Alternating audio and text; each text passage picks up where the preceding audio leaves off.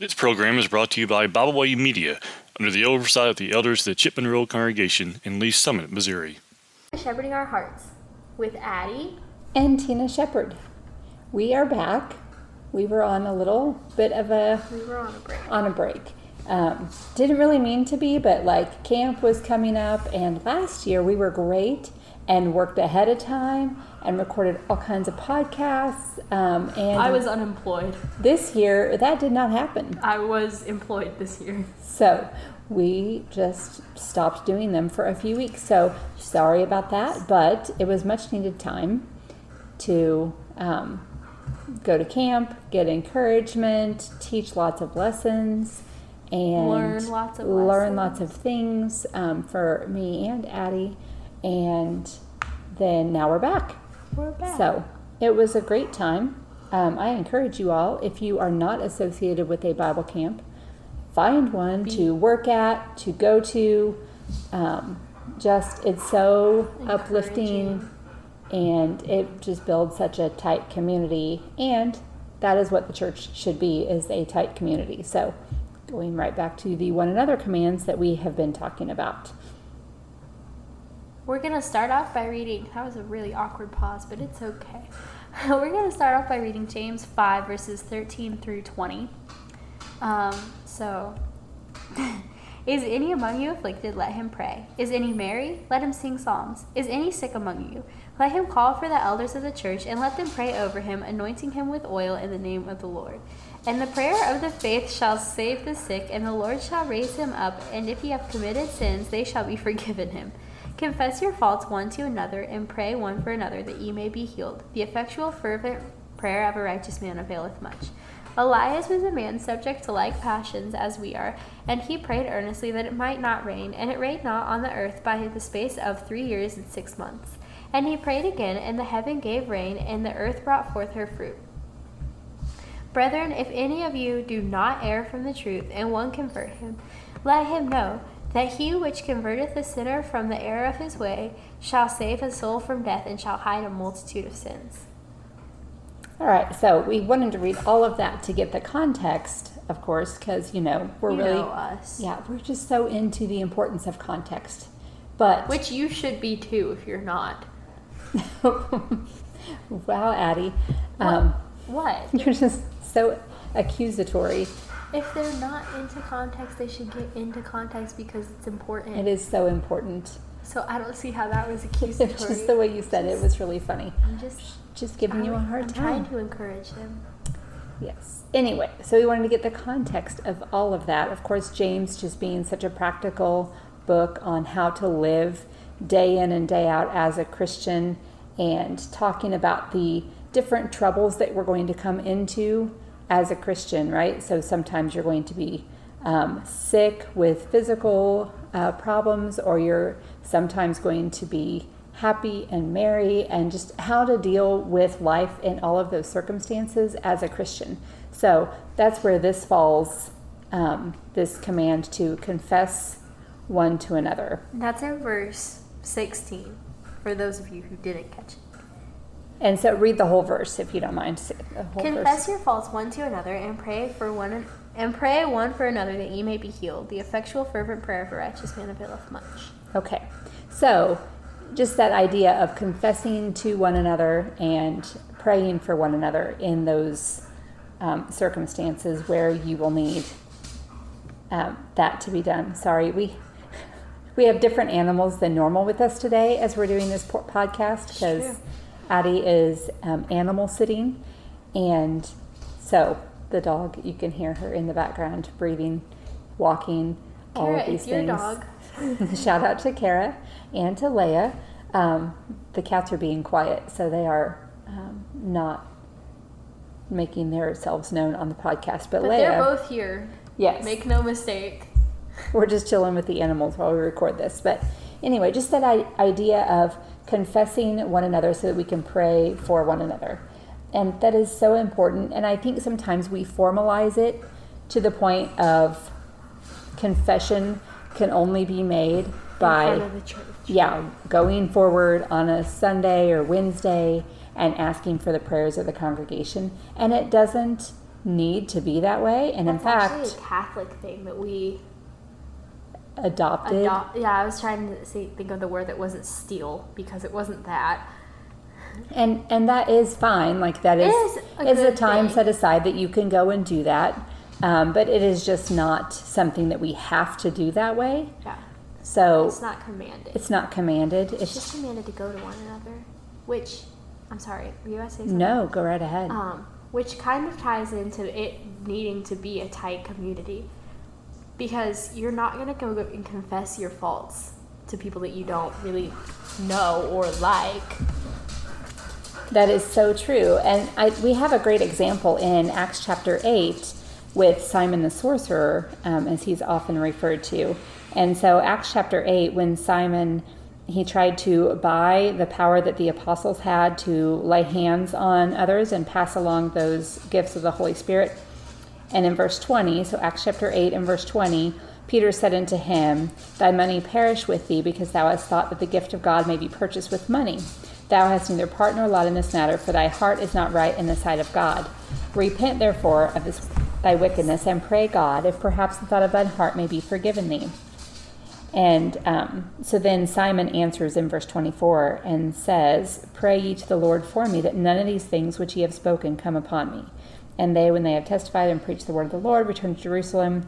And so we just see here that Simon, he was a new Christian, a new convert, but his heart wasn't right in the sight of God. So Peter, first of all, points out that he has this fault.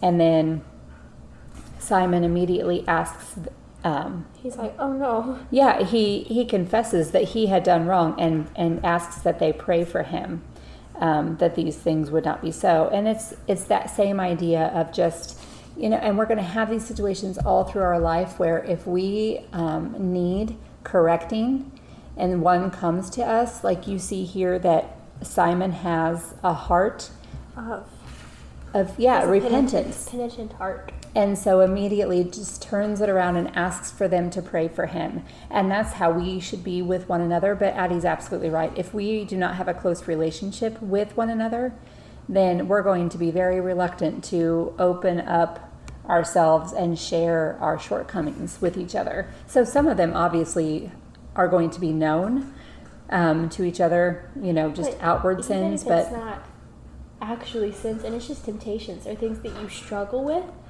Or, it's just, I'm not going to go up to some random people and be like, I'm really struggling with this. Could you pray for me? Like, I'm not just going to walk into any church and say that. And I think a lot of people wouldn't. I agree. And I think sometimes, too, it's because Christians put on such a front of not having struggles. Like, nobody wants to show weakness in that way. And it's almost a pride that comes forth from us, that we're like, well, I live my life this way and I'm so good and I don't ever slip up and I don't ever have struggles. And that's just not realistic. It's not realistic. Or and it's encouraging. Yeah. Like, why would I want to go to someone who looks like they have it all together and say, okay, I realize you can do all of this with no problems, but I really am having a hard time with it. Like, that's hard to do. So I think when we put on a front, then it makes people less likely to be real with each other and to confess, hey, I'm really having a hard time with this, and could you pray for me? Yeah, I agree. And this is one of those things, I think we've probably said it on the podcast before, I just don't remember, but if it's not a relationship that you're going to build seeing each other after church for 30 minutes 3 times a week, it has to be outside of that. There's other things. Honestly, I don't know that it's even something that's going to be built in a massive group of people. It might not be built at gospel meetings. It might not be built at youth rallies. It might not be built at teen Bible studies. But places like camp, obviously, I do think that that's where you could build that kind of relationship, because you have one-on-one time with people. And that's really when you're going to grow your specific relationship with that person, is that one-on-one time that you spend together. And not to mention, I was just talking to someone at camp, and we were talking about how camp just puts you, because you're in a cabin with, in our case, like there are 13 of us girls in a cabin together for a week, and you get tired and you get hot and, you know, you're kind of out of your element. Get cranky. But yeah, sometimes that brings out, you know, situations where you have to resolve things with people because maybe you've, you know, been a little short with them or whatever. And some people might look at that as a negative, but I always look at it as a positive because you'd rather learn it there. Yeah, you would. There are people there, counselors who can help you walk through the process that God gives us in His Word to deal with those kinds of, you know, situations and personality issues and, you know, like conflicts and that kind of stuff, and to walk through it together and to learn how to deal with them in a right way is so much better. And I think sometimes those are the lessons we can learn at camp that are more than just our cabin Bible studies and our chapel lessons and all that. It's those day-to-day things where you're just living life together. And that's what you see in the first century, the Christians that obeyed the gospel there in Jerusalem on the day of Pentecost. Like, they were living life daily from house to house with one another. And you have a whole lot more time to spend with each other and to see real life with each other in those circumstances. Hi. So, yeah, Leia, she's trying to make her point. She just licked my face. I didn't like that, actually. But yes, living life together. Sorry. Back to that. And I think, too, like, if you're, you know, not going to be going to camp or something like that, just to open your home and have people into your home, then you very quickly learn more. You get a little deeper than that. And let's go back to this point. Your home does not have to be perfect to have people over. And in fact, when it's not perfect and people come over, it's more relatable and people are even more comfortable at your home, which is funny in a way. But like, I mean, I'm not talking like disgusting, you know, but if there's like, if you have little kids and there's toys all over the floor, not all, I mean, you know what I'm saying. Like, if it's a little cluttery, people are going to be like, oh, it feels like a home. And it's not lived like in, yeah. Pristine, you know? So your house does not have to be perfect to have other people into it.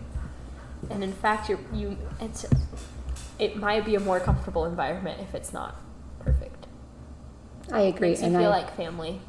Exactly. I think sometimes, again, we put on that front and we don't want to let people into our, like, everyday, like, messy life, as in, you know, like, if you come to my house, you will probably see between 10 and 12 pairs of shoes in and around the front door area. And, you know, and that is just our life. Like, those shoes, I ask the kids to take them to their room, all but one pair, almost daily. And but they just collect once again. And that's just part of having a busy home and kids in and out and friends of kids in and out. And it's just how it's going to be. And at this point, there's also fur because we have 3 cats and a dog. So that is part of what you're going to see at our house. And This is what it is. yeah, it is. It's Come just over real anytime. life. So Fun. be real with each other, confess to one another, and Pray for one another. pray for one another. I feel like when you say, I need to confess to you, it makes it sound kind of scary and intimidating, but it's really just a matter of talking openly about struggles, Being temptations, open, you know, sin, that kind of thing, anything that we need help with. And we all need help. So we're supposed to do this life Some together. of us more than others. I know, Addy. I'm here for you. Yeah, I do need help right now, actually. But you already know the problem. I do. I just don't know how to fix it. All right. I think that's a good one, though. It's nothing serious, by the way. I was kidding with her. She's teasing. But there are always issues in life. I just have a car seat that I need cleaned. I can't figure it out. We're about to go work on that together. It's just luck. Do we say thank you? We do. Thank you. We thank you for listening today. We hope you enjoyed this program. You can find out more about Byway Media by visiting our website, bywaymedia.org. You can find all of our podcasts on all major podcast platforms. As always, we thank you for listening.